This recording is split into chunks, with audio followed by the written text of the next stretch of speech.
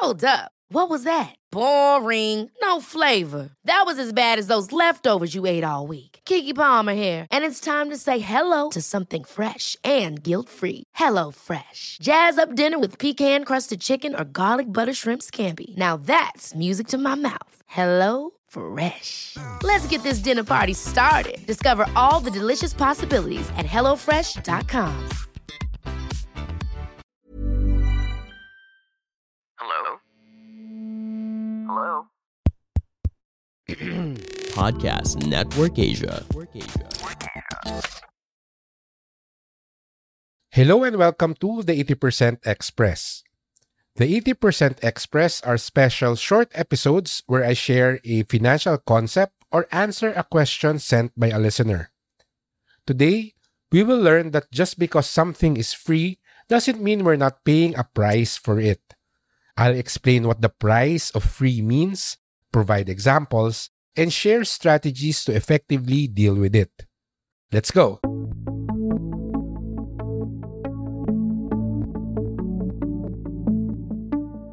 What is the price of free? The price of free refers to the hidden costs or trade-offs associated with seemingly free products, services, or offers. While something may be advertised as free, it's important to recognize that there are often other costs involved, whether it's in the form of personal data, time, or quality. To better understand the price of free, let's explore a few simple examples.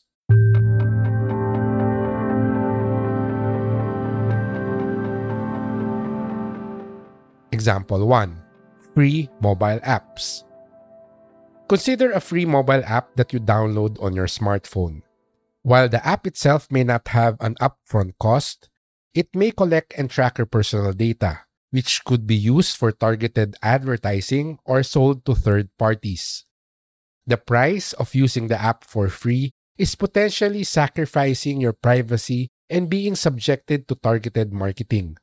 Or in most cases, since you're already using the app, it can now entice you to spend on add-on features or in-app offers, as freemium apps do. Example 2. Free online courses.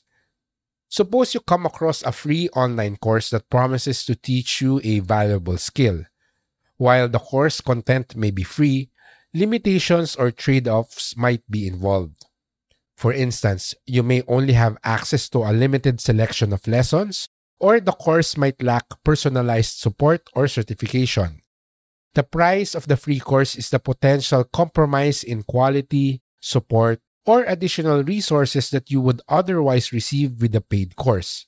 Plus, you're giving your information to the course creator, which they can then use to advertise their paid courses to you.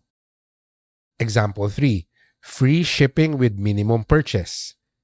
Imagine you're shopping online and come across a promotion offering free shipping on orders over 1,000 pesos.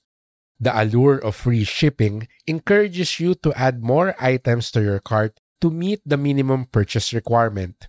In doing so, you may end up spending more money on items you didn't initially plan to buy. The price of free shipping in this case is the potential overspending and deviation from your budget.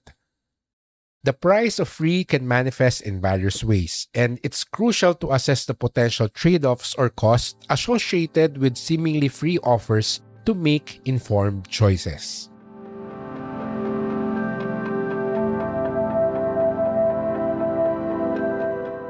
Now that we understand the price of free and its implications, let's discuss strategies for effectively dealing with it. Number 1. Evaluate the true cost. When encountering something that appears to be free, take a moment to consider the trade-offs, especially potential hidden and future costs. It's free now, but will it expose you to unwanted spending temptations later? Ask yourself what you might be giving up in terms of data, privacy, time, or quality. Assess whether the perceived benefits outweigh the associated costs. Number 2. Read the fine print. Before engaging in a free product or service, carefully review the terms and conditions, privacy policies, or user agreements.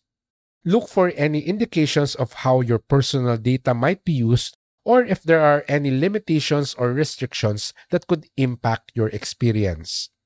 Being aware of the fine print can help you make more informed decisions. Number 3, seek alternatives. Explore alternative options that may offer better value for your time or resources. Sometimes, paying for a product or service can provide a higher quality experience, better support, or additional features that outweigh the price difference. Consider whether investing in a paid option might be a more worthwhile choice in the long run. Number 4, prioritize your needs. Determine what's more important to you. If privacy is a concern, you might opt for paid alternatives that prioritize data security. Investing in a paid service might be more beneficial if comprehensive support and resources are crucial to you.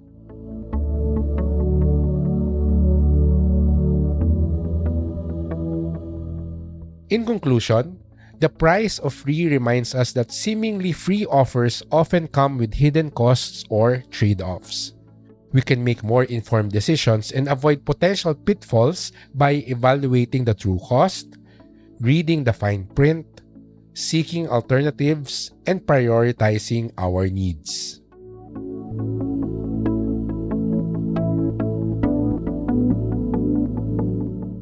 And that's the end of our episode.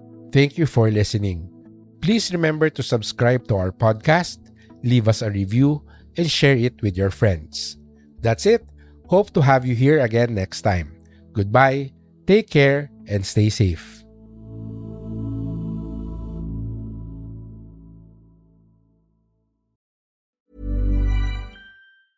Mom deserves the best, and there's no better place to shop for Mother's Day than Whole Foods Market. They're your destination for unbeatable savings, from premium gifts to show-stopping flowers and irresistible desserts. Start by saving 33% with Prime on all body care and candles. Then get a 15-stem bunch of tulips for just $9.99 each with Prime. Round out Mom's menu with festive rosé, irresistible berry chantilly cake, and more special treats. Come celebrate Mother's Day at Whole Foods Market.